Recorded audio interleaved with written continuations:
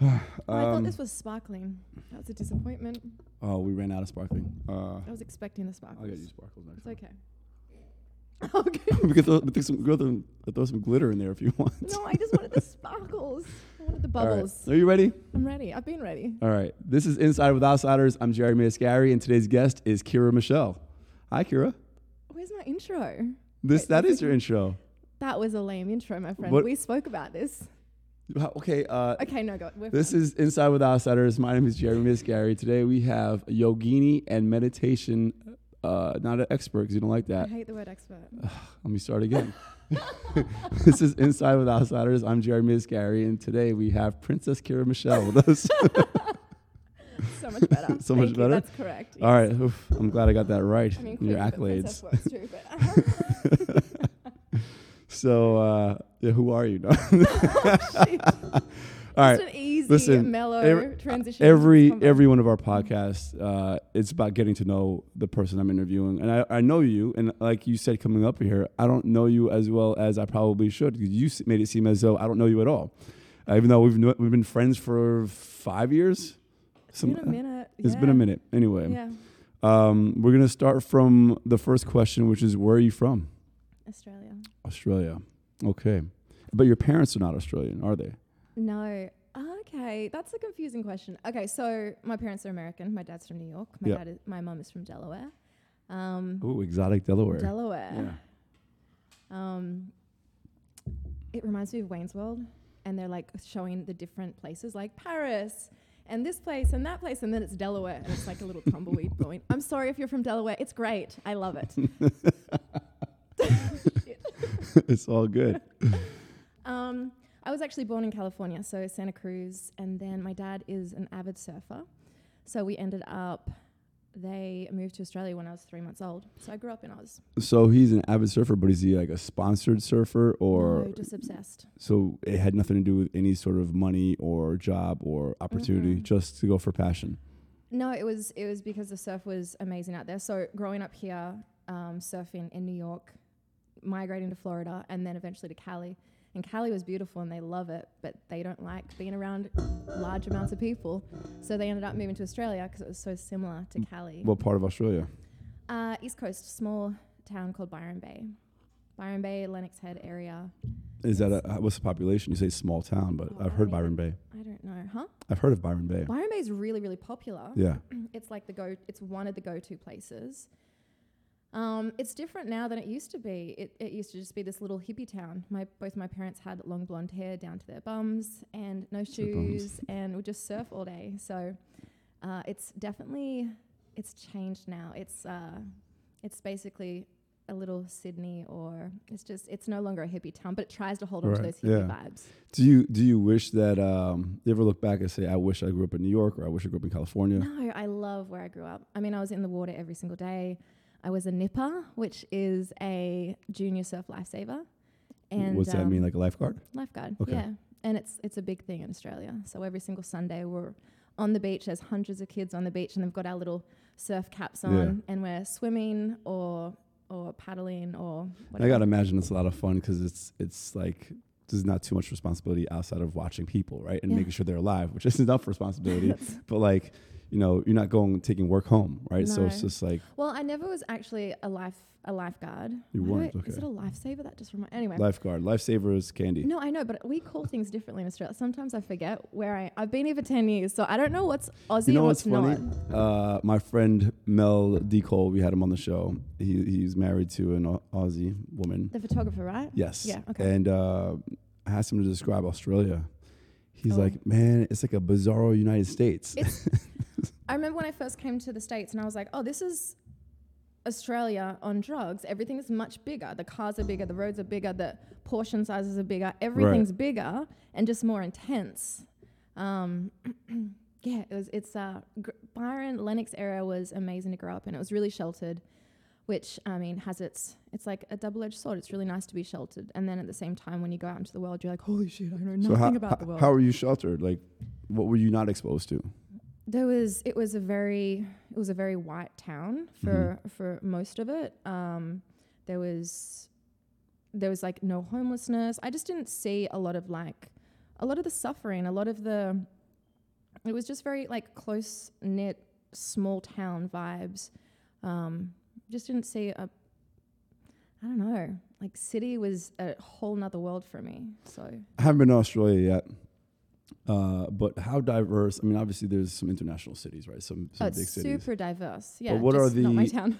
what is your town? What was your town like? Like, what would diversity be like in your town? Is there native? Is there no international? Just white folks? Well, okay. So I remember there was one Asian kid who was William Wong, and his parents owned the Chinese restaurant. Yeah. And then outside of that, so Lennox Head, that's all the diversity that I remember there. I mean, that's all I really remember. When I moved to Ballina High, so Ballina is the next town across, and Ballina has more diversity. There's a decent amount of Aboriginal people there, so I started to see a little bit more diversity in high school. But yeah, it was still a little bit separated at the time. You know, when you were talking about being a lifeguard or a lifesaver, whatever you decide to call it, it reminded me when we were in South Africa, Cape Town for New Year's. There's lifeguards, and then there's people on the cliff that are on like these watchtowers for sharks. And I'm not sure if you have that in I mean, I know you have sharks there, but I don't know if you have these people in these watchtowers. But it was amazing. We're passing when he goes, look, right there, there's a guy supposed to watch out for sharks. And I look over and the guy's texting the whole time. So I was like, someone's gonna get bitten. Yeah. I mean, my town went through, I don't know. Like I said, I haven't been there for 10 years, so it's been a hot minute, but there was a small period of time where there was a lot of shark attacks in my area, which was kind of scary. But growing up in the water every single day. Do you surf? I got all my limbs. Yeah. You have all your limbs. Oh I still have all my... Something to be proud of. Everyone is always like, oh my God, Australia, surfing, sharks. Oh my God, why? And I'm like, because it's amazing, and because sharks, it doesn't happen that much. It's true, but the thought of it is probably scary enough to, even though it doesn't happen that much, it's worth maybe being careful for. Well, there's a video of a surf competition down in Australia where a guy gets attacked by a shark and he punches the shark in the face. He punches him. He's like, all right, get the hell out of here. I actually think that was South Africa, but it was an Aussie. Who was it? Was it Mick? Anyway. It happened on Mick TV, Fanning? though. That was the who was it? amazing Now thing. I need to know. I think it was... I don't know who it was. Well, yeah, it's not a podcast about him anyway, so it's all good. So so you moved to this town next to, how old were you when you moved to this town next door to where you grew up? 12. Okay. What was life like? When did life kind of take a change for you where it wasn't so much sheltered and, vanilla in the way you describe it? Vanilla. I didn't say vanilla. I'm saying vanilla because it sounds pretty vanilla. The town is amazing. The diversity is vanilla. Yeah. I guess. Wait. So when did it take a change? Because I'm going off of what I know of you, what I see of you, right? So you're saying sheltered and all that, but now I see this beautiful tattooed woman, right? Who's not necessarily what I would describe as being sheltered. So when did life take a change for you? Oh gosh. Oh, that's such a bleh. I guess, so my parents separated when I was 11, and so that's when we ended up moving to Ballina. A few things happened in that time frame for me, which I ended up moving out of home when I was 16 because there was a lot of... home just became a place that wasn't safe for me to be in. Nothing you want to share? No, I'm being honest. You don't have to. But if you want to... How much do I want to share? Remember... stuff that's you're making yourself vulnerable if you share, right? Yeah. And if you make yourself vulnerable, that's a big part about what I do. But continue. Exactly. If you make yourself vulnerable, you realize you're not the only one that experienced that. There's others who's going to be able to relate, and you're going to maybe help them believe that they're not the only ones out there. Yes. So, but at the same time, you can choose what you decide to be vulnerable about. Yeah. But, yeah. My parents' divorce was a really, really ugly divorce. So it caused a lot of mishap and pain within the family unit. Of course. I mean, that divorce always does. Totally. It was yeah. Yep. So, I started to rebel a little bit. My dad and I started to drift apart, and I was both like a mummy's little girl and a daddy's little girl, and it was always like very much so a people pleaser and trying to keep the calm within my family. And is the mic good? You might just bring the mic close. Okay. So when the divorce happened, it kind of ripped my world apart. And I kind of went into self-protection, protection of my mum mode. I felt like she needed a lot of extra support and extra care and love at that point in time. And I kind of lost myself in that. And then eventually when she started to feel a little bit better, that's when I started to kind of get into this rebellious stage. I changed high schools as well. I went from primary school to high school. So we have primary school, which is K to 6, and then 7 to 12 is high school. So there was, there was puberty, there was changing schools, there was a divorce, there was like a lot of stuff happening. And then the losing this really intense relationship, like this really close relationship that I had with my dad, it took a big toll on me, and I started to rebel. What would you do to rebel? Well, hang on. So I got myself, oh gosh, how deep do I go? And just how much do I skim through? Let it flow. Yeah. So I ended up moving out of home when I was 16 because it was an unsafe place for me to be, and I needed to protect myself. And so the rebelling was, so I moved out. I ended up renting a room with one of my friends who was a foster kid who had been she'd been to every single foster home in the area, and DOCS, Department of Child Services, didn't really know what to do with her at that point in time. So we ended up living together, renting rooms from a house, and we kind of got into drugs. We got into alcohol. We got into partying. I mean, in Australia, it's 18 to drink. Pretty much the whole world is, except for the United States. Yeah, exactly. Yeah. So by 16, it is really, really young, and it sounds really young, but it was only 2 years off. I'm not like justifying it because I'm like, I don't think. I mean, I think teenagers who end up experimenting with drugs usually are about 14, 15, 16, right? Yeah. So. We got ourselves into, and I'm really, really grateful for my parents. Neither of them are big drinkers. Right. So I've got a really like low tolerance of alcohol. Like one drink and I'm like, woo! Actually, that's a lie. One drink, it's a depressant for me. One drink and I'm like, oh. Yeah, so, I'm a suppressant for everybody, not just you. Yeah, well, other people, it kind of lets them get a little bit loose. And for me, I'm like, no drinking. Yeah, I guess you skip the social lubricant part and go straight to the downer. Yeah, zero social lubricant. So that's probably opposite. A good thing. And then you don't like drinking, right? Yeah. So even though I experimented with all this stuff, like I said, my parents taught me to have like a pretty solid head on my shoulders. So I was able to kind of play around with that, flirt with the edges of that without kind of getting myself into anything too serious. But we definitely, I didn't really want to finish school, and in Australia you can leave school in year 10.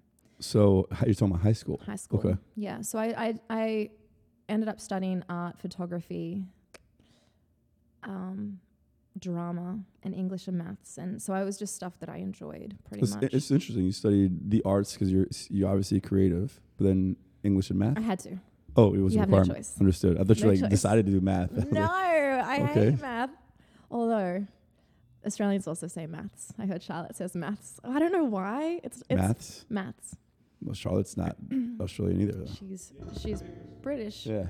And we Commonwealth thing, probably. Yeah, I don't know why it's maths. And my mum, being American, would always be like, "Take the S off." I'm like, "Oh, I don't know where I am." So, so I ended up studying those things, which I actually really enjoyed. So that actually got me to school, but it was still hard. Like I don't recommend this. I would hitchhike all around. I would skip school sometimes, or I'd go surfing instead of going to school, or I would make sure I was there for my how safe classes. Is hitchhiking in Australia? Is it safe anywhere? It's much safer in a small town. I mean, to be honest, I've never heard of anyone I know hiking in this area. Hitchhiking in this area. Yeah. I mean, I wouldn't recommend it. Like, I got myself in some weird situations where it's like, I should not be here. And like, I was really, really grateful. Like, most of the times when people picked us up, it was like 6 degrees of separation. We knew someone somehow. But I hate to like if I had a child doing the things I was like, no. So this is from 16 to 18, right? You saying? Yeah, so I was also like working. I had 2 jobs. What were you doing? And when was the first tattoo? Oh my God, okay. 18. I was 18. 18, okay. And what was that, your first tattoo? It's such an emo tattoo. What is it? I'm about to get it removed. It is a little it's a Tim Burton heart. So Tim Burton, Yeah. and it's a little heart, and he's got a poem with it, and it's called The Pin Heart Cushion. So it's so emo. It's a little heart, and it's got a bunch of pins in it. So whenever love gets close, the pins stick further in. Yeah. So emo. So emo, but I am legit going to get it removed. Wait, okay. Was that your job? What were you doing for work then? So I was just working in cafes or a bar and teaching dance as well. Okay, because you were a dancer as well, right? What kind of dancer? Well, my love was rhythmic gymnastics. That's what I grew up like. Is that when they're like prancing with the thing in the air? And yes. That's that? Jeremy, I'm so proud of you for knowing what it is. Bams no used to one do knows it. That's what how it is. Exactly. Believing the stuff when I say gymnastics, and now that I'm an avid hand balancer, like that's what I do for fun. So everyone just assumes. That's funny. It's one of the questions I ask. What do you do for fun? Hand balancing. And you like handstands. Is what you do. That's what I do for fun. Handstands. I love it. It's my joy. So much fun. Do you see? I have so much fun doing that. Fun. Yeah. Let me just stand on my hands. I love how good you are at it, and I love how disciplined you are and committed to doing it. And you've actually seen me, because when I first started at Chelsea, I could barely hold a handstand. So we met at Chelsea Piers at the gym. Yeah. And I remember seeing this tattoo girl walk in trying to do handstands all the time. I'm like, okay, and well, that's good luck thing. to her. Weirdo. I didn't say that. I thought it though. You're not wrong. No. I'm okay with that. I own it. I was spot on. Spot on. Correct. We understand each other. Yeah. Yeah. No, so by the time I was 18, I decided I need to get the hell out of small town. And again, I love Lennox. I love that area. It's like my heart and soul is out there. But I needed to leave. I was running away. I was running away from my family. I was running away from my problems. I've always been a seeker. I always know that there's more out there. And I kind of use the seeking in a way to not make it look like I'm running. But really, I was trying to self-explore, self-discover, get a little bit more, understand the world a little bit more and understand myself a little bit more. So, yeah, by the time I was 18, I somehow saved enough money to pick up and leave. Where'd you go? I bought an around-the-world trip. So I went to LA. An around-the-world trip, you're saying? I feel like the two ethnicities or youth that do that are like Australians and Swedes. They always do an around the world trip. It was honestly, I had no intention to do an around the world trip, but it was cheap, and I didn't have very much money. Like I said, I've been financially on my own since I was 16. So, it made more sense. It was let's just say it was like $2.5K return trip to the States and back. And it was like $3K to add in 2 more stops. So it's 3 stops, and that's what makes it around the world. So you do, for me originally, it was supposed to be Australia to the States to Germany, and I was going to do Europe while in Germany, while in that area, and then Thailand, and then back home. I never made it to Thailand. I came back to the States and lived here for another year or so. Where'd you live? San Diego. San Diego. Why'd you choose there? So my parents are from the States, and Mum has friends in, where is it? Ventura County, Ventura area. Okay. So I stayed with a woman out there for a couple of days, and she has a son who was dating a girl, and Vanessa and I were a couple years apart. I was a little bit younger than her, and she was moving down to San Diego. So I met her, and she was like, let's just go and explore San Diego together, and I never left. Really? What did you do while you were there? Worked. I worked in retail and partied. I lived my college life without ruining my college education because I wasn't in college. Right. How old were you when you were doing this? You were 19, 20? 18. 18. So it was funny because as soon as I turned 18 to be legal to drink and party in Australia, I left Australia. So then I came here. And you had to wait another But I was 3 okay because I was with a bunch of college girls. There was 5 girls. Yeah, girls never have a problem getting alcohol in the United States at that age. No. I couldn't because I looked like I was 12. It wasn't happening for me. Yeah. So again, I was always the mum. I always made sure everyone got home okay. I never drank that much. Like I said, I've like never blacked out. Like I've never really been all that drunk in my life. I just get tipsy and I'm like, I'm done. Right. But yeah, so at this point, are you still dancing? I had finished dancing. And you haven't picked up yoga just yet, have you? Yeah, I hated yoga. Okay, so Byron is hippie central. Everyone is a yoga teacher. I don't know if it still is. It used to be. I feel like it still kind of has that vibe. But everyone was a yoga teacher. Everyone's very spiritual. I hated it. My dad would listen to these. Wow, it sounds like you hate what you are now. You know, like you're a yoga instructor. You seem spiritual from what I know about you. But you hated it back then? I hated it. Well, when it came full circle, right? Like when everyone's like, is that your cue to tell me to pull the mic closer? No, I'm pulling my mic closer. Cool. Oh my God. Yeah. Yeah, when everyone's doing the things, I didn't want anything to do with it. You know, I've always been a little bit of an outsider. I've never, so like how Pun I did intended. that. There you go. I've never fully fit in. Like even in school, I was friends with all the different groups of people. I was a surfer, so I was in the water all the time. So I could sit with whatever group I wanted to, but I never wanted to really involve myself in any group. So I'd sit down.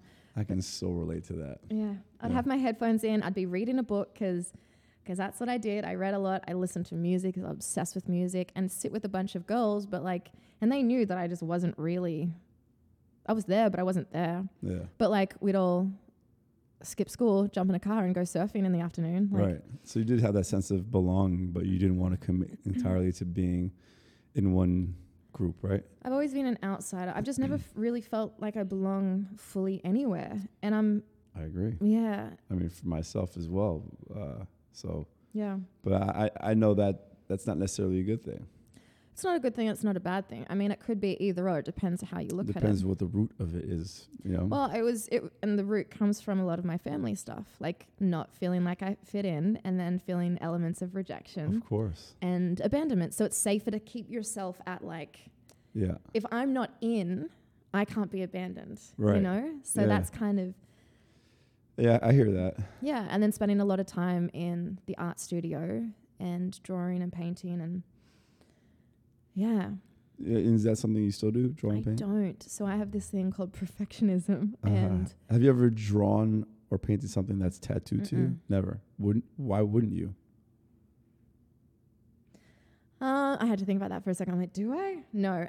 Because I've got such a harsh perfectionist aspect of my brain. And it's just not good enough, which is why I talk about this so heavily in my classes, is what I talk about in my classes. So I teach yoga and meditation on Peloton, the fitness app. And one of the underlining themes with majority of my classes is self-acceptance and trying to steer away from perfectionism, because it's bullshit, right? There's no such thing, and it's evolving, and failure used to be like death to me. Like that was the scariest thing that could happen. Mm-hmm.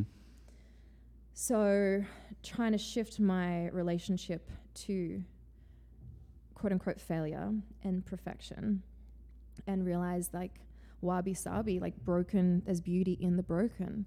You know, if everyone is this perfect IKEA model of the boring. Same thing, it's boring as hell. Let me ask you now, you say you talk about it a lot in your classes and so on. Have you found that helps you deal with your own stuff? Totally. Because I know, they say that if you're feeling down, then you help somebody else who's kind of feeling down. You serve. You feel better somehow. Yeah, yoga saved my life. And you say it saved your life.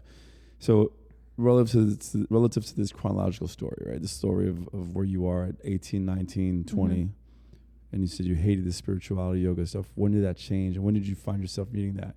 Would you consider yourself having hit rock bottom before you found that? Absolutely. Yeah? Can I swear? So, yeah, you can swear all you want. Cool. When was that? And what took place? Why did you end up... Okay, so there's multiple, right? Like I call them Dark Night of the Soul, right? And Dark Night of the Soul? Yeah, well, I don't call them. They can be called Dark Night of the Soul. Have you created that name? No, definitely not. No, I've never heard of that before. Oh, really? Yeah. And it's like Have you heard of that, Chris? Okay, I'm making sure I'm not like. Okay, we need to send you some spiritual books. We got some homework to do. It's like anything, you know. You think about the caterpillar that turns into the butterfly, Yeah. and how it has to go through that transition, and what feels like death might actually be your rebirth. Mm-hmm. And I mean, I think it's really important to, you know, in yoga and meditation and yoga and Buddhism, you know, they speak a lot about non-attachment, you know, trying to not be so attached to specific outcomes and the way that you think it should be, because the way you think it should be may actually be what's not right for you, and what you avoid may actually be your liberation, it's like your that's freedom. the Chinese farmer story about like a negative. I'm not going to quote it right now because I'm going to mess it up. But basically, something bad happens to him. People will say, "I'm sorry to hear that," but that bad thing kind of saves something good, and it kind of and they're like, "Well, that's not necessarily good." And then something bad happens, something good, and then it's a cycle. Whereas the good brings the bad brings the good, and it's ever changing. So it's just fluid. Yeah, and keeping things fluid. It's kind of what you're saying. Absolutely. So really trying to step into this idea of little deaths, like every single day, like little deaths of concepts, ideas, attachments, which is really hard for someone who has been in control of my life since I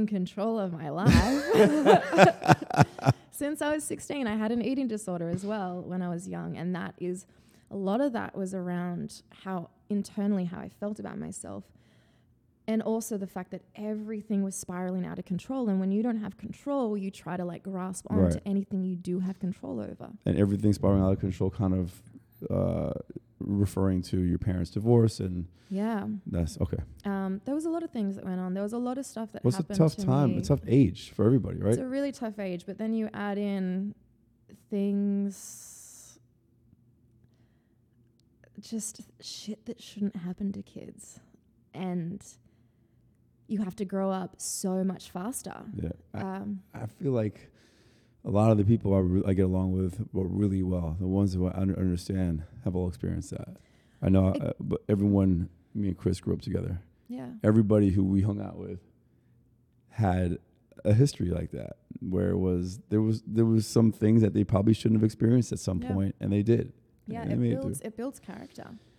It does, and it just depends on where you take it. Like, how do you let that affect you, and what you're willing to do, how you're willing to react to that. Yeah, it's not your responsibility what necessarily happens to you, especially as a kid, but it's your responsibility how you choose to deal with it. And for a long time, I let it harden me, because I had to self-protect. I was alone. I moved to cities alone. I traveled alone. I traveled through India alone, and it was, if I didn't let that harden me, I don't know if I'd be here right now.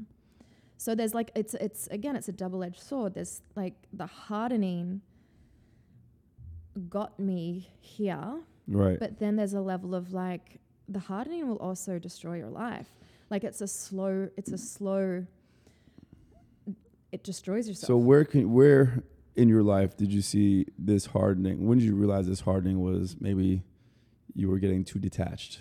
And when did that change? And was that actually yoga that helped you kind of find more balance? We were talking to a friend of mine. We interviewed Troy, and in his life story, this woman who he was madly in love with dies unexpectedly, and he was a mess for 5 years. Yeah. But he says it. He said what saved him was yoga. Oh, interesting. That's beautiful. Okay, so wait, I'm going to go back to a question you said before. Can I? Mm-hmm. Feel free. Because I think it all kind of is correlated. So yoga for me, how did it save my life? So Dark Night of the Soul, I've had many of them.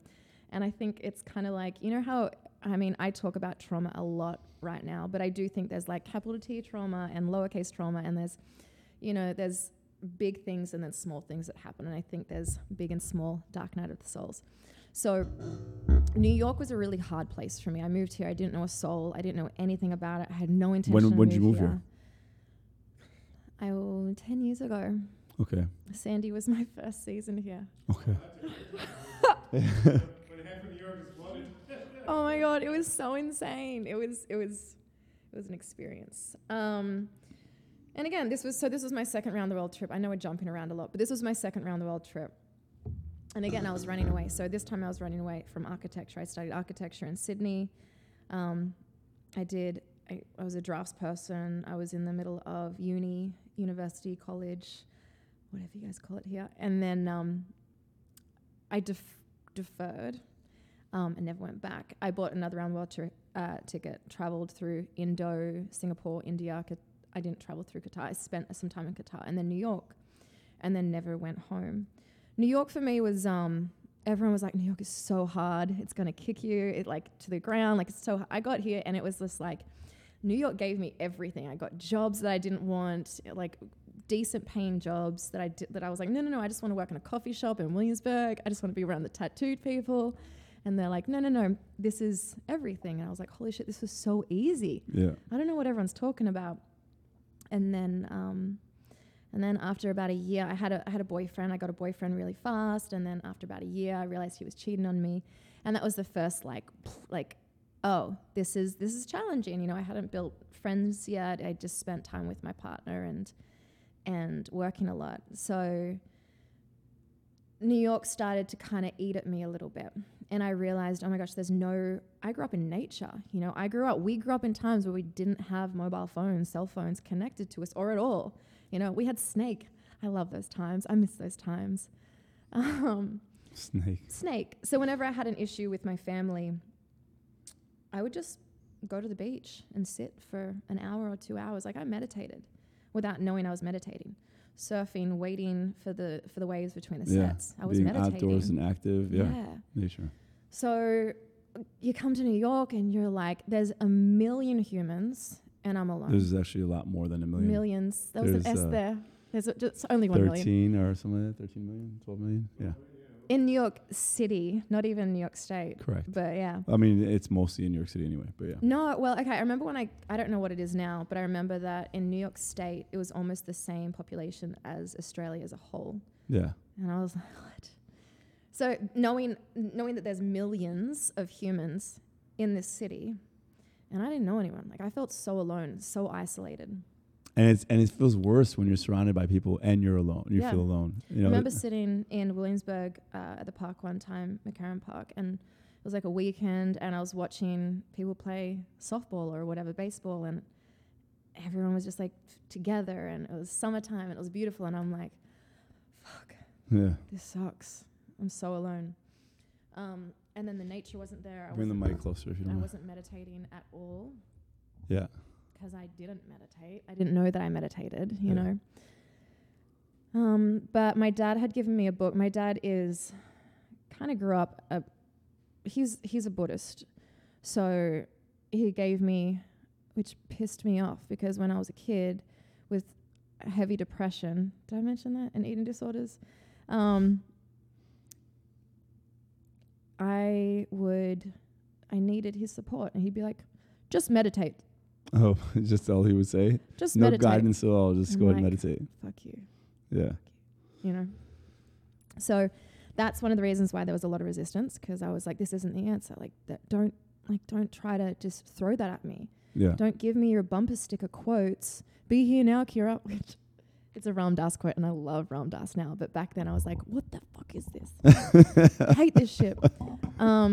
Full circle. So he had given me a book when I was, 16 and heavily depressed. I was suicidal at the time. And we weren't really talking. And the book was called Dharma Punks for the Americans. Jeremy, the eye roll was real. that was a real eye roll for sure. If I say Dharma Punks, people are like, what? Dharma. What? Dharma. People don't understand. Well, now I'm eating this mic. So I never read the book. Yeah. And then when I got to New York, somehow that book came back to me. I don't know how it came back to me, but it came back to me. And it's a tattooed guy, head to toe. His name is Noah Levine. Head to toe tattooed, which tattooed people always make me feel comfortable. like it's the. What about those with zero tattoos? Don't make me feel comfortable at all.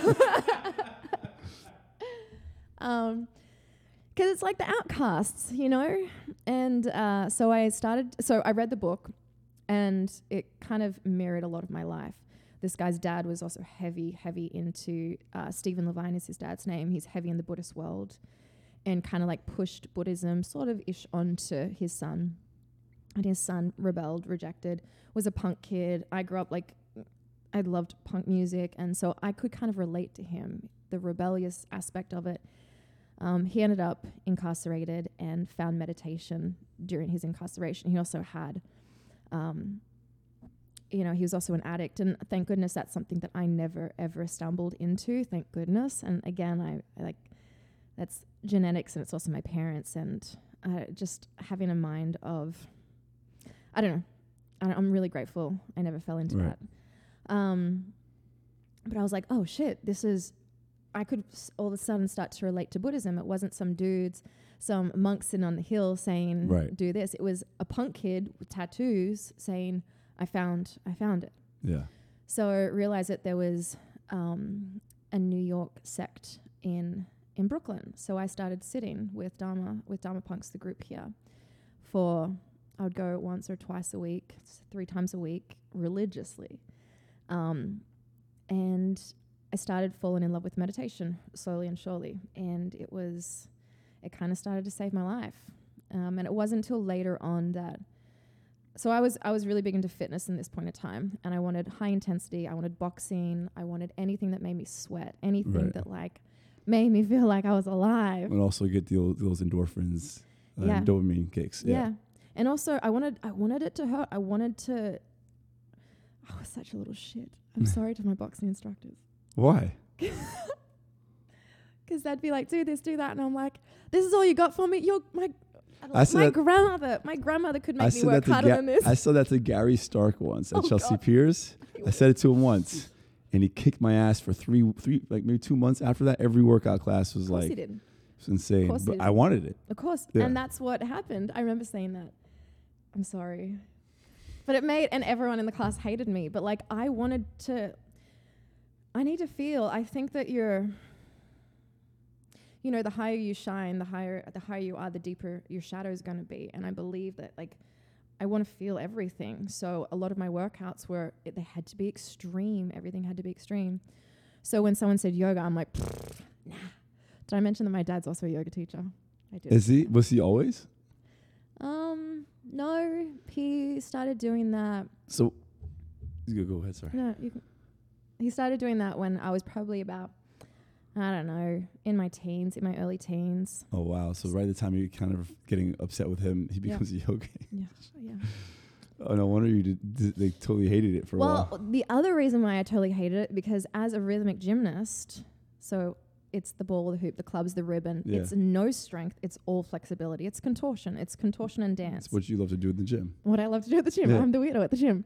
And so he'd be like, go into dancer's pose. And I'd be like, in dancer's pose, like to the nth extreme, being like, better than everyone else. Yeah. And he'd walk past me and just silently say, like, no one else can hear, you're not doing yoga, and continue to walk past. Like, oh, wow, look, such a jab from your dad too. Wow. Yeah. And I wasn't, right? I was all in the ego. Yeah. But there's a way to deliver that. There's a way not to deliver that. So I hated it for that as well, because I was like, I can do the physical side. Physical side of yoga is easy.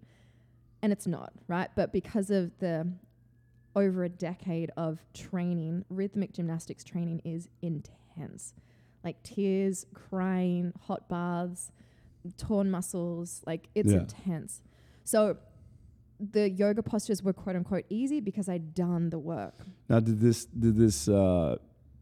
Dharma punks, how did it change your perspective of New York? Because you obviously thought New York was easy at first, but then reality kicked in and then you found yourself alone, not happy. How did that change? Well, Dharma punks gave me a place to go to, but me being me, I'm pretty introvert. So I went for like 2 years without talking to anyone, like 2-3 times a week, wouldn't speak to a soul, would get there kind of last minute and leave pretty fast. And, but it just taught me how to sit with myself. And this comes from someone who's like the typical person who's like, I can't sit, my mind won't stop. It keeps like the monkey mind. I get it, but those 2 years of going and not speaking to anybody, what were you doing for your social interactions? Because we know that's one of the most important things for mental health. Yeah, we do. What were you doing? I mean, I by that time I started to make friends with work, and they're some of my closest friends still. What was work at the time? So I worked in hospitality. I worked at a restaurant in the meat packing. I worked for places that just weren't you? Weren't me, but they paid well, you know. And I worked for a while at a club in Lower East Side that's no longer there anymore. What was it called? Fat Baby. I knew you were going to say Fat Baby. Did you know that? How did I know you were going to say Fat Baby? My friend used to do bookings there, Jenk. Yes. Yes. Jenk has a brother, right? Volkan. I played college basketball with Volkan. Oh my gosh. Yes. We were teammates. Yes. Yeah. Yes. And I feel like and I feel like I've probably met you back then, but didn't know you. Yeah. Probably. I was the angry girl behind the bar. The silent angry girl. I was angry. What were you angry about? Because everyone else was high as hell. Everyone else was drunk and high. And I was the only one who was sober. Sounds familiar. So exactly. I know, you know that. Yeah. And so like, and it was a. So how long, you don't have to get in detail about that, but how long were you doing that? When did your life change to what you're doing now? Like first off, what you're doing now, do you feel, we'll get to that in a second. I would say, do you feel like you found your path? But yes. When did you find yoga? Yeah. All right. So like I was saying, fitness had to hurt, had to sweat. Otherwise it wasn't real. I didn't count it.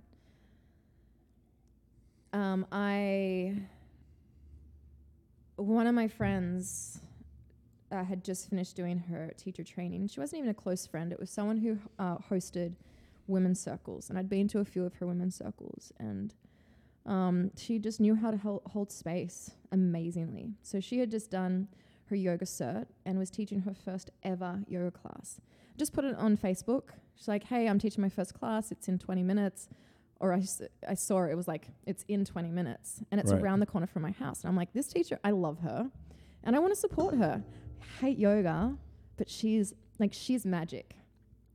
So I literally just lived around the corner. I threw some clothes on, ran down, and took class.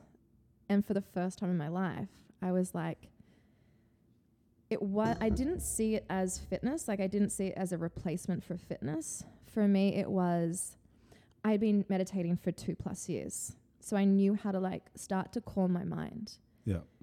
And then moving in this beautiful way, this slow and graceful way, which reminded me of dance and rhythmic gymnastics, which I hadn't done for at least a decade by that point in time. And I was like, it was this combination of my two loves, movement and meditation. And I was like, oh, what is this? This is magic. Right. And at the end of that class, I literally went up to her and I'm like, how do I do my teacher training? And she's really? like, chill, Kirra. Really? Chill. That fast? Okay. And the funny thing is that I used to teach before Peloton. I used to teach teacher trainings. Your very first yoga class is never, that's like 9.999 times out of 10. It's never a good class. If it was anyone else, I don't know if I would be here doing what I'm doing. It was her and her teaching style and the way that she held space for people in the room. And because, like I said, it's kind of a big thing that she was doing women's circles, hosting circles before, so she knew how to do that. Mm-hmm. So you were on your path to becoming a teacher from there because of her first class. Yeah. And was there while you're taking your courses to becoming a certified yoga instructor, were there any moments where you're like, oh, maybe this is not for me?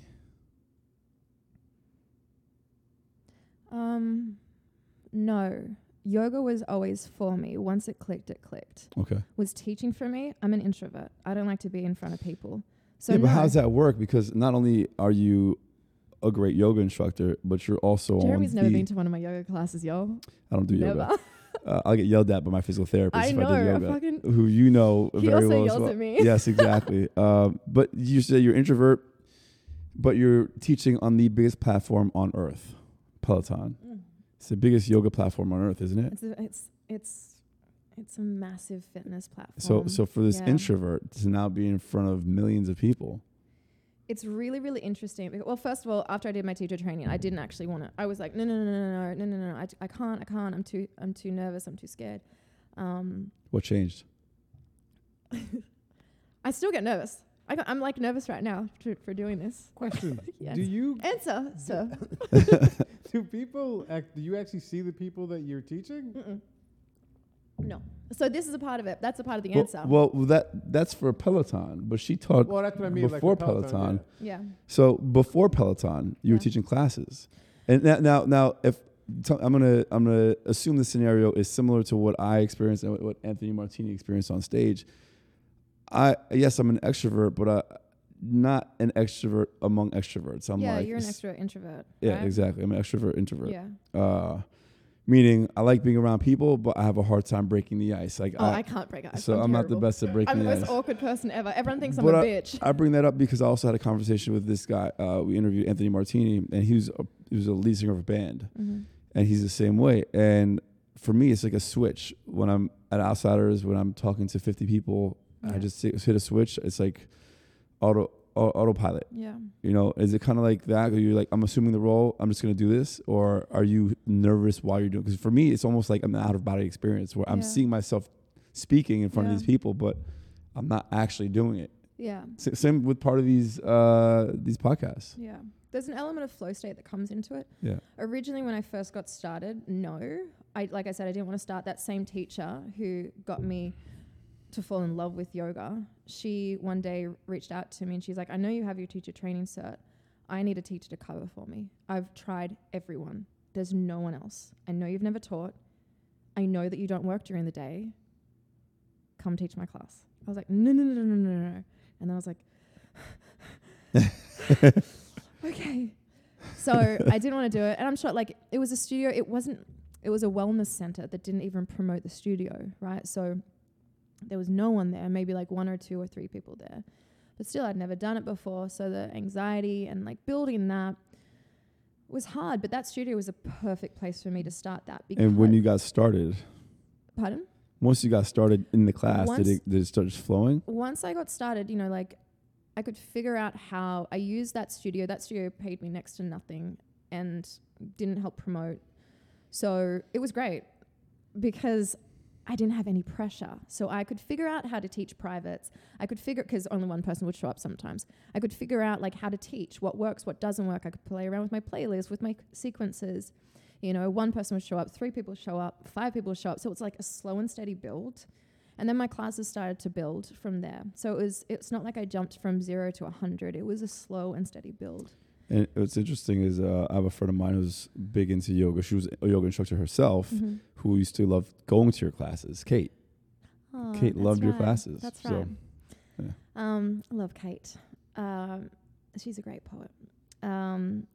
Slow and steady build. And from there, I started teaching at different classes, different studios, I should say. And some of these studios, like one of them held 60 people. And that still scares the shit out of me. If I was to go and teach in front of 60 people right now, I'd be petrified. But on the platform, like I taught this afternoon, I don't know, there's anywhere between like 400 to 1,000 people in class. Do you see how many people are watching? Yeah. Do you have a counter? I don't look though. I refuse to look. I wonder why they show people how many are watching. And why do they show the instructors? It's creating a community. It feels like why do they show you while you're teaching? That's interesting. Why do they show me while I'm like live, you mean? Okay, so you probably just see the screen. Gotcha. I just see the screen. I see how many people that. To answer your question, no, I can't see humans in front of me. Like it's not like a Zoom where I see people. Does that make it easier for you? Yeah.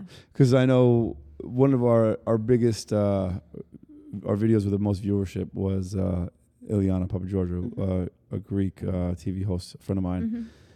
And it has over 400,000 views on Instagram and like 85,000 views on YouTube. If I had to do that interview in front of 400,000 people, it'd be very different. No, well, and that's the thing. Like, that's only live. Afterwards, like, I've got meditations with like 200,000 views. Yeah. Or listens for meditations. I've got, yoga is very present on the app, but we're building it. We're building, the bike and the tread and the other modalities have a lot of, the Peloton is known for the bike. So their viewership No, it's a smart move for them to start growing the other activities, yoga, meditation, so on. But like, so yeah, we'll have 10, 20, 30, 50,000 views for some of our classes. But if I were to stand in front of 66 people or like whatever, I'd be like, okay, Kirra, you can do this. So breathing. I remember. So you were teaching at a few gyms, a few studios, and you that became your full-time job, right? Yeah. You didn't work any other gigs after a while. You were a full-time yoga instructor. Yeah. How did you feel about doing that for a full-time living prior to Peloton? I mean, I loved it. It was, I had actually positioned myself at that time, so clean, crisp.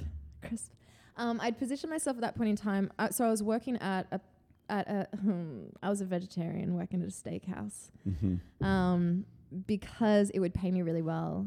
It would be flexible with my time, so I could make money, and then I would hate the job because I'm doing something that's so against all of my Buddhist right livelihood. It went against everything that I believed in. So I stacked my cash, and then I would jump. Right, like if I was in a comfy spot, I wouldn't have wanted to jump.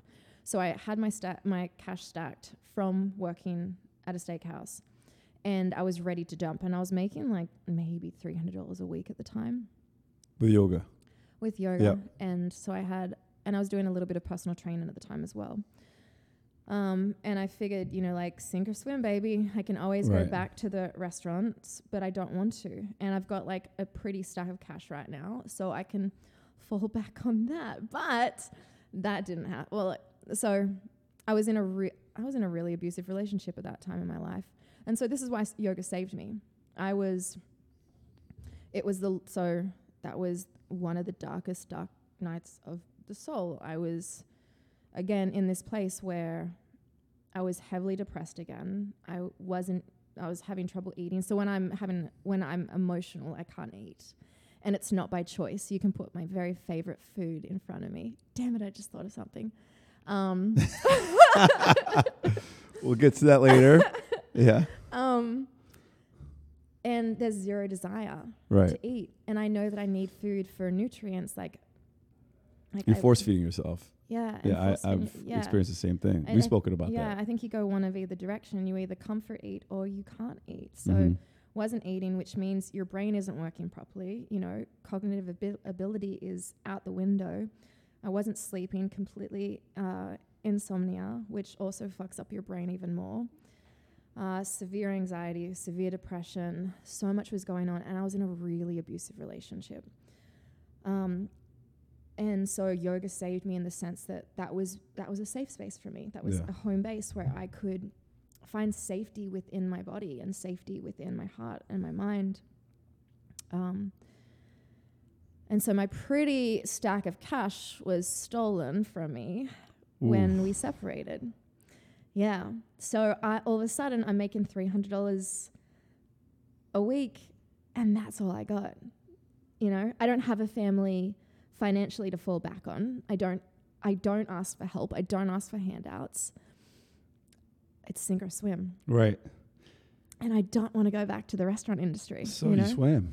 I swam. And to your friend's point of the hardest stuff in your life can be the most life-changing in such a good way.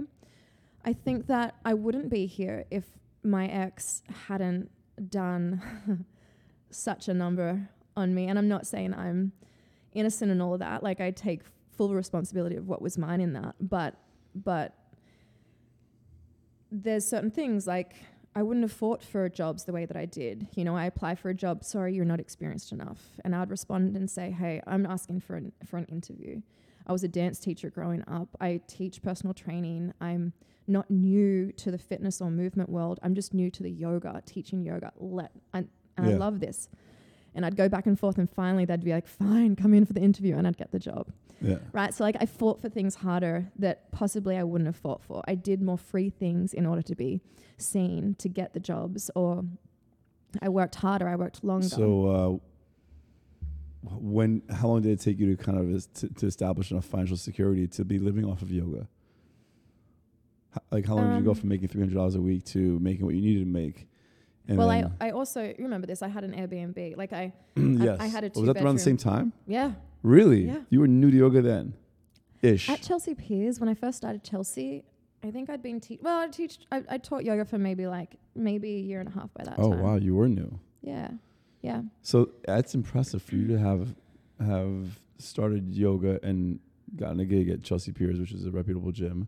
I didn't know what Chelsea Piers was. If I knew what it was, I wouldn't have the job because I would have been shit scared. Right. But I had no idea. But you landed the job. Yeah. You obviously qualified for it and you did well there. Yeah. To then a few years later, literally it wasn't that long. It's not like there's a 20-year culmination of work. This is a few years later. Now you're on the biggest platform on the world. Like, give yourself credit. Yeah. That's a great job. Thanks. That's impressive. Thanks. Like, I mean, think about it. How many people have been doing yoga for years? And sometimes it's not the experience, right? It's every element of you, right? It's your personality, your wit, your charm, your looks, your ability to take yoga and make it yours and give that yoga to folks, which is probably what they saw in you as well. Well, and that's the thing. Like, if you hear my story, it's an accumulation of everything since I was a kid, right? So it's accumulation of dance and gymnastics and meditating and surfing and the hardships, because the thing about my classes is I try to be as vulnerable as possible, which gives someone else a permission slip, as you're saying, to be vulnerable, right? Like, to see the way that I got through the really abusive relationship, and it was abusive mentally and emotionally. There was one element of physical abuse in it, and that was when I finally drew the, like, cut it all off. For in abusive relationships, you end up going back and forth. I left him so many times, but fun cyclical abusive relationships. But that was the end. But like an accumulation of all of that. So at that point in time, I actually didn't want to be alive at that point in time. Oh God. Yeah, I mean, I appreciate you sharing this stuff. I wasn't suicidal. So when I was young, I was. You said you weren't suicidal, but you didn't want to be alive? I didn't want to be alive. But when I was young, it was like, how can I end my life? Okay, so you're singing in your dark night of the soul, right? And you don't want to be alive, but you don't want to commit the act, right? Well, I had zero. So I would ride, my bike. I would ride my bike around the city like a maniac. Therapeutic. Huh? So therapeutic. So therapeutic. For me, it is. It is, but I would ride my bike around the city like an insane human. Like, if I get hit by a car, cool. I called her Death Pursuit. That was my bike's name. Oh my God. Death Pursuit. So what? Okay, well that's. I was careless. I would do things carelessly, but without any. Yoga saved me. Teaching yoga saved me, because I would be falling apart and I'd have to go in and teach a class, and I'm around the corner crying my eyes out, feeling like a shell of a human. And then I'd have to go and teach. And so I'd walk in and I'd be like, oh, allergies. Oh my gosh. Oh, so bad. My allergies are so bad this season, because it happens so frequently. And then I'd go in and I could step into the role of teacher. Could step into the role of passing on a lineage that's been around for over 5,000 years through me to my students. So I no longer was stuck here and what's happening to me, because a lot of there was a lot of victim mentality at that point in time. So I was able to get out of my head. And be present, because you're actually teaching class, you're going through the motions, literally moving. Yeah, we do breath work, and breath work calms the central nervous system, you know. And because I'm thinking about what I'm doing next, the presence is there. I'm not thinking about like what my brain or what my heart or what my head is telling me or what it's lying to me about. I'm thinking about what's here, what's present in front of me, what can I teach to. And then at the end of my classes, I get people to check in and give yourself this deep level of self-compassion and empathy and forgiveness and grace and like loving yourself up in a way that, you know, when you think about your niece, right? Like exactly the joy. Like when I hear you talk about your niece and your nephew, you're like, it's the same as me. It's like this aliveness comes out. So it's like I get people to think about someone that they just adore and imagine you haven't seen them for a long time, which you hadn't, and I hadn't. You still haven't? I thought you went away. I was supposed to go next weekend, but he's got like the people in the house. I still can't. I still haven't been. And it's been 3 years. Yeah. Okay. So imagine going to the airport Yeah. and seeing your niece and nephew Yeah. and like that feeling that you get when you see them. Oh, for sure. And they're running up to you and you give them the biggest hug, right? Yeah. That feeling. So I get people to envision that and then allow the person or people, your niece and nephew, same with me, my little brother, to fade out, but keep that sensation, keep that feeling. And now give that to yourself, right? So I'm asking people to give themselves this level of compassion that most people struggle giving. Like, I'm emotional right now because it's hard, you know? Yeah. Emotional. But it's good. It's hard, but you're sharing it, and that's the hard part, right? Yeah. A lot of people, I mean, it's worse if you don't. Yeah. Yeah. Yep. So, and that takes training. Like, I still talk about that to this day because the self-critic is real. I'm good.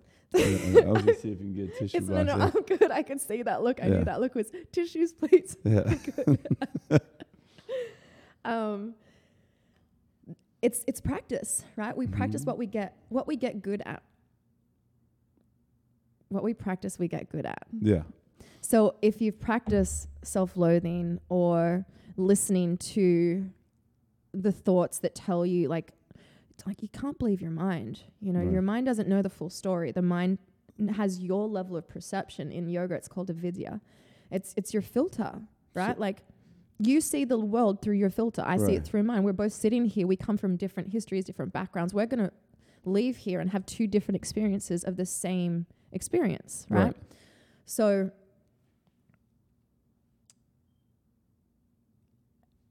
the mind has a way of saying, this person, Jeremy, doesn't like me. This is happening. That's happening. Of course. So not believing it. And then, but if we practice that, which we have been, subconsciously, we've been practicing that, most of those negative cyclical thoughts, we have this thing called reprocessing. And negative bias. We remember the negative for survival instincts. We don't have to remember the good. The good doesn't kill us. The bad can. So this practice during this bad time, obviously is repeated practice. You're doing this for a living, so I can see how it saved you. It saved me. How long did it take? And once you got on the better path, I mean, honestly, I guess I could probably answer this question is you're still on this path, right? You're still working on this. I don't think the path ever ends. It doesn't. Like, you evolve, you change, you have new hardship, you see things from your perspective changes. Maybe the lens, the filter gets a little clearer. You realize that, you know, everything, like what we were saying before, the things I thought I wanted, there was a point in time where I thought that I wanted to stay with that partner. I'm like, we can make this work. Right. Yeah. And that would have been the death of me. Now, do you think you ever, like, I feel like you are in a better, obviously I know you're in a better place now, right? But before you got this Peloton gig, right? And you had some really big, you wouldn't tell me. I know. I wouldn't tell you, but I had big news. Because you couldn't tell me what it was, but you had big news. Yeah.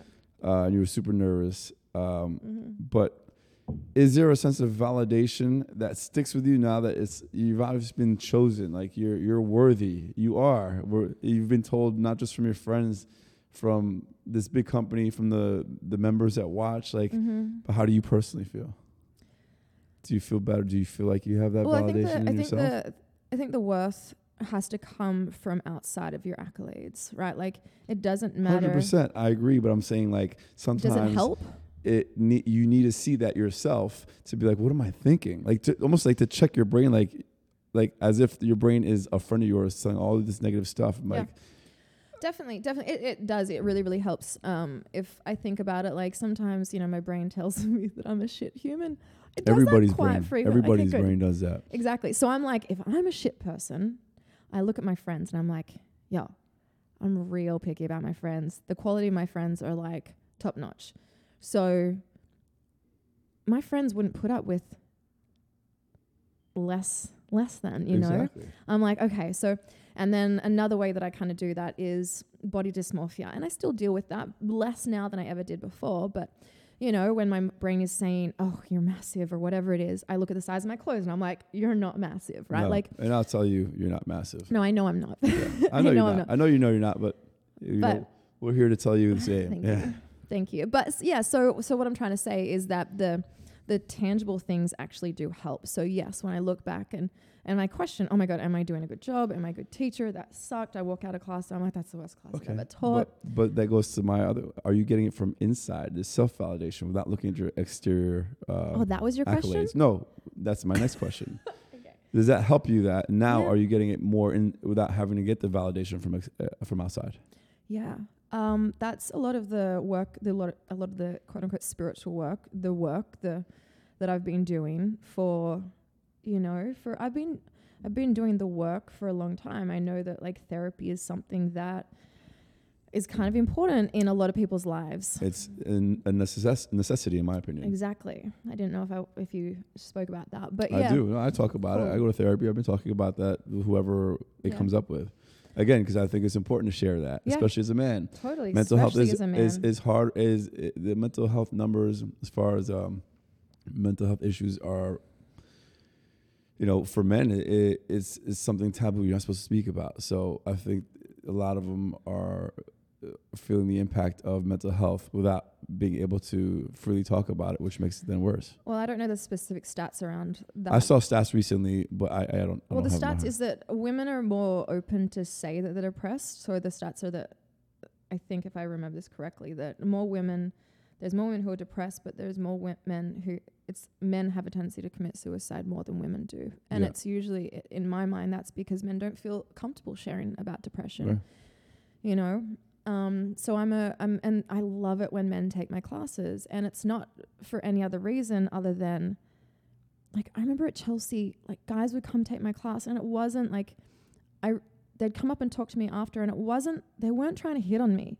It was, they were meeting me, like, emotionally with their hearts, saying basically that I've given them permission to step into that. Like, and me talking about loving myself like that, the way I love my niece, the way I love my nephew, not speaking to myself, like, I would never speak to them the way I speak to myself. So when I'm asking people to love up on yourself like that, that's coming from someone who was revolted. I didn't feel worthy of giving myself that love. Right. So it's not coming from like a kumbaya hippie, like yoga, It's coming from, this shit is hard. Well, that's the beautiful thing about you being the one of the faces of yoga. You're not the kumbaya hippie yoga. You're the girl who's flipping the bird with the tattoos and saying, I'm very self-aware, but I don't have to live up to this cheesy mentality, making people feel like it's you don't have it's too lovey-dovey. Yeah, love yourself for sure, but you don't have to be that hippie. Yeah, that's the core essence of, humanity, right? Like, we're taught to dislike ourselves. It's if we don't like ourselves, it does really well for the economy. We buy things to make ourselves feel good. We do all these things. Big Pharma loves it too. Big Pharma loves it. So it's such core, like, if you take us back, to our ancestors, it wasn't about looks and being seen. It's so much more like, the tradition is self-awareness, self-acceptance, not needing to be validated externally. There's like, also more tribe, more community. Community, and that's something, for me, that's definitely coming up massively in my life right now, because as I sit here, I look at everything I've achieved. Yeah. And for someone who didn't believe in herself, I have done every single thing that I've ever wanted. I've traveled the world. I've gone to different places. I've felt all the feels. I've played around with plant medicine. I've played around with all these different things. And now I have this job, which I'm so grateful for. And I get to speak in front of 0 humans. But potentially, 100, 200, 100,000 people are watching. And it's like, I have all the stuff. I have all the things that people told me to do. And my heart still feels like it's missing something. Yeah, but if you look back, it's missing less. Oh, it's just missing. Oh, no. I'm not saying I'm not grateful. No, you can have both. Right. Like, I so much of my life, I have a deep gratitude practice in the morning and the evenings, and I have my gratitude alarm at 8:01 p.m. every day. I love that. I love that. Gratitude, meditation. I'm in such a good place with trusting the universe and being really, really grateful for what I have, but also realizing, like, I was kind of taught, I was never told this, but the perfectionism comes from my dad and needing to be successful. And, you know, you can kind of bypass stuff. There's a thing called spiritual bypass, and it's easy to bypass feelings and just stick something on top of it, as in everything you have is within. That's all you ever need. Yeah. And that's kind of what I was sort of taught. And I'm like, yes, I have the answers within, but community is also important. It's about balance. There's not one thing that's going to be the best for you, you know, the savior. Yeah. We're going to get into more superficial stuff now, okay? What do you do for fun? Handstands. Handstands, that's right. Oh, wait. I've only done this once. Last week, I went to a place called the Rage Cage. Have you guys heard of it? No. No, it's in Brooklyn. Oh, so you break stuff. You break shit. Yes, I've heard of this. Oh my God, I highly recommend this. Even if you're not cranky, even if you're not angry, like being given a baseball they have bat. one on 9th Avenue, yeah. Being given a baseball bat and said, break this, and you're like, or being given a plate, like throw it, and you're like, what? Like, and then once you start, the amount of emotions, my girlfriend and I went, and we just like, we set intentions. Like, what are we going to, we're like, this is what we do. We always set intentions. And then that intention just like flew through, and I was laughing, and my angry punk music was on, and then I was crying, and then like, oh my God, the liberation afterwards. I'm like, I feel so good. Yeah. It's better than therapy. So you like breaking stuff for fun. I love breaking shit. What are your goals and dreams? Like, what's your goal? Yeah.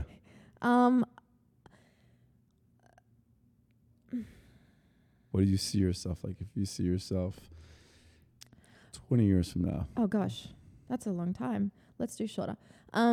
I love what I have the capacity to do right now, which is connecting with people, making people feel seen, allowing people to feel the feels and not bypass anything.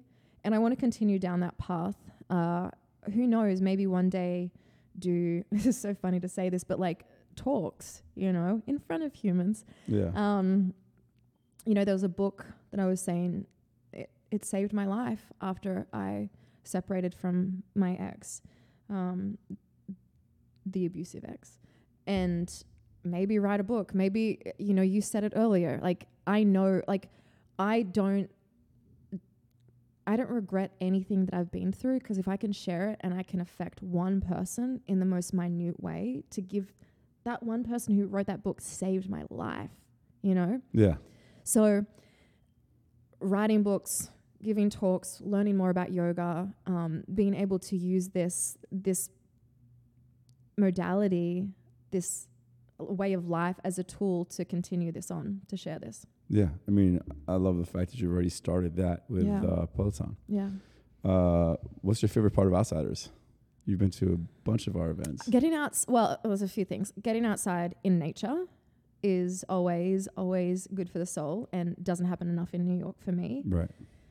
And then, as much as I'm an introvert, even just being around people, even though I'm not the one who's breaking the ice typically. We break the ice for those who have a hard time doing that, which is one of the...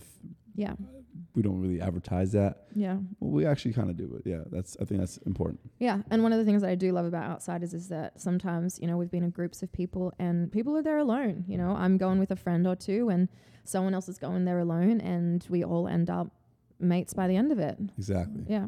Chosen family is what I like to call it. Yeah. What is your most embarrassing moment? In life? Yes, in life. God, do you know I'm really bad at quick fire questions? We haven't even gotten there yet. I might just walk out. I hate quick fire questions. This is not quick fire. It is quick. I mean, no. What's this? Rapid fire. Yeah, no, but just questions like this. My most embarrassing moment. Can I pass?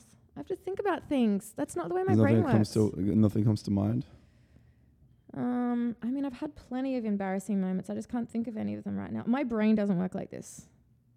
Tell me I'm not the only one whose brain doesn't work like on the spot. There's been a few. There's some people who are so good at it. Some people have like a moment in their life, an event that happened that were like makes them cringe every time they think about it. There's so many. Like most of my moments are cringeworthy. Yeah. Just in my brain though, outside they're not cringeworthy. People don't think they are, and in my brain I'm like, help me, get me out of here. No, I mean some of these people's embarrassing stories are very cringeworthy that we've heard, like very. Now I want to hear them. Which one was the last one we heard? Mike, what did he say? Oh, yes, he was 9 years old. Was he 9 or? Yes. 9. Had to use the bathroom. Teacher wouldn't let him go at first, so eventually he bolts because he has to. Doesn't make it to the bathroom, and he's like, leaves the whole trail of number 2 in the hallway.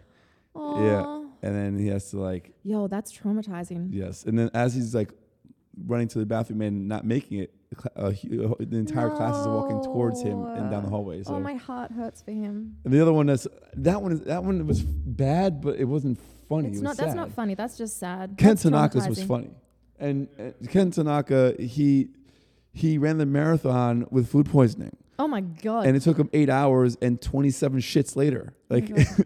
Yo.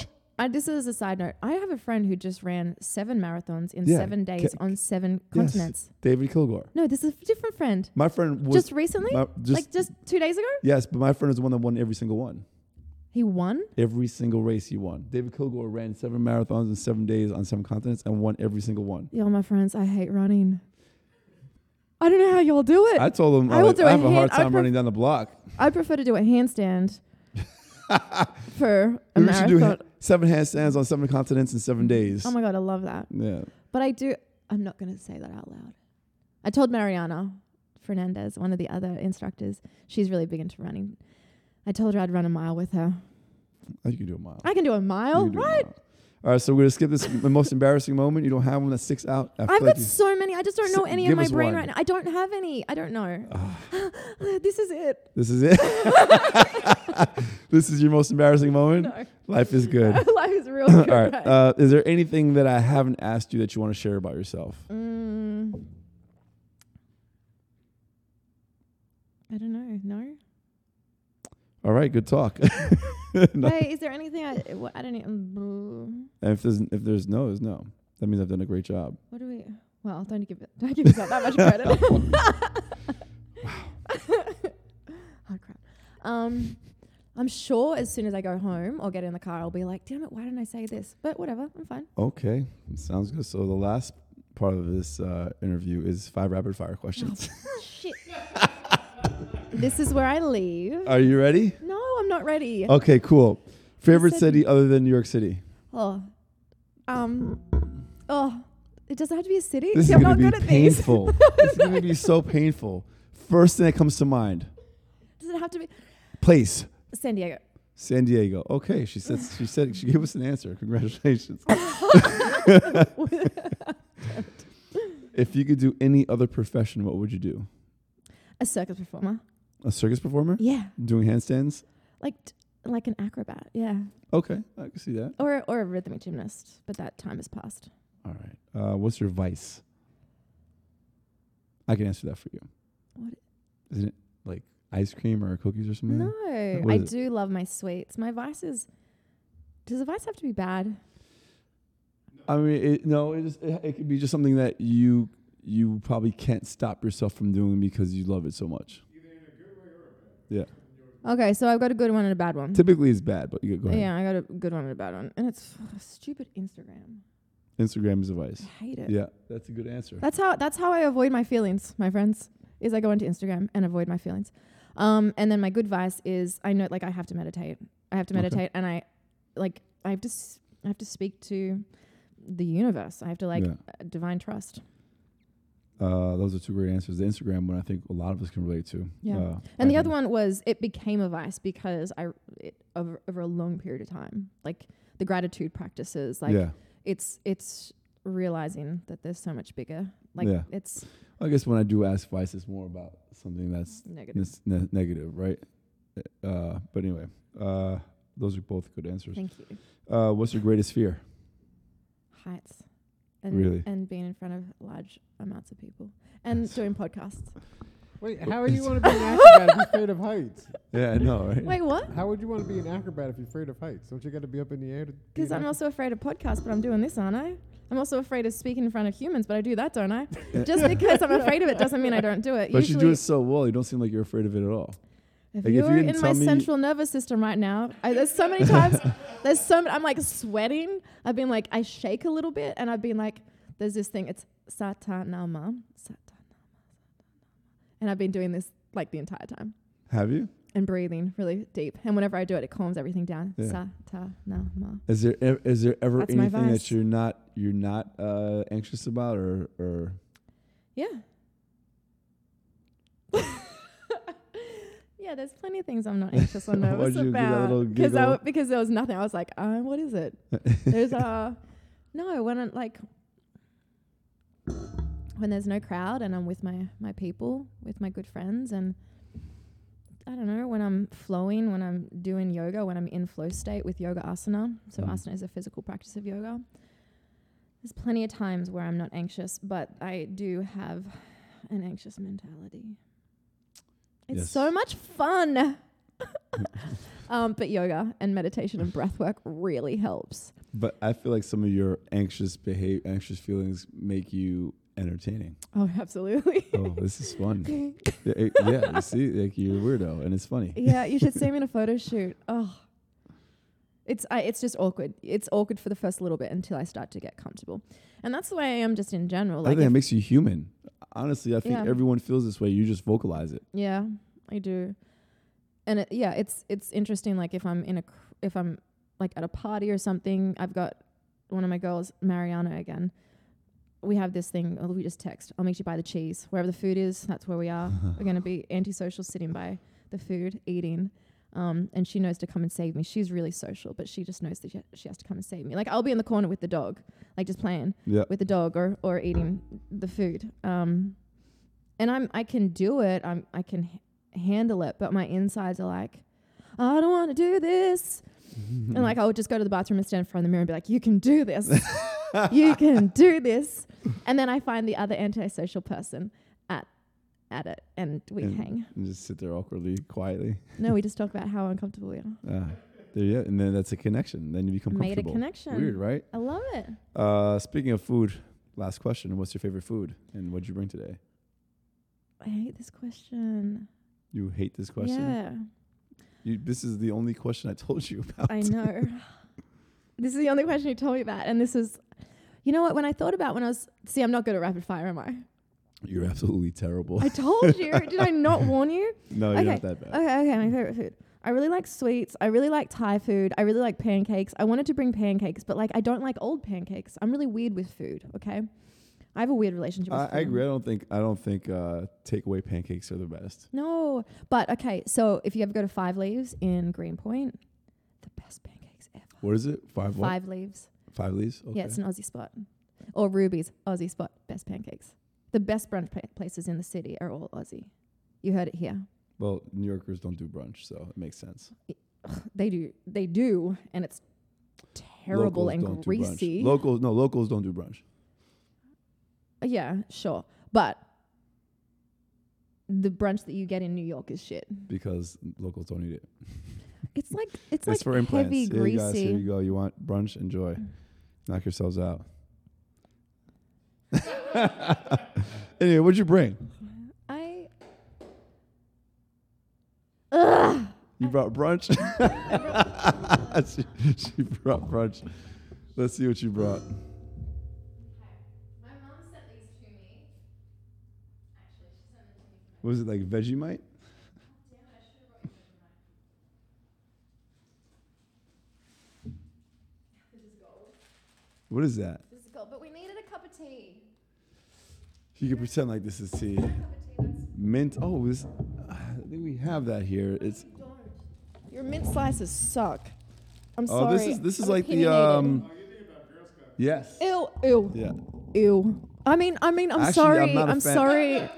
Girl Scout I'm not cookies. a fan of chocolate and mint. Good. None for you. So far, she insulted Delaware and Girl Scouts.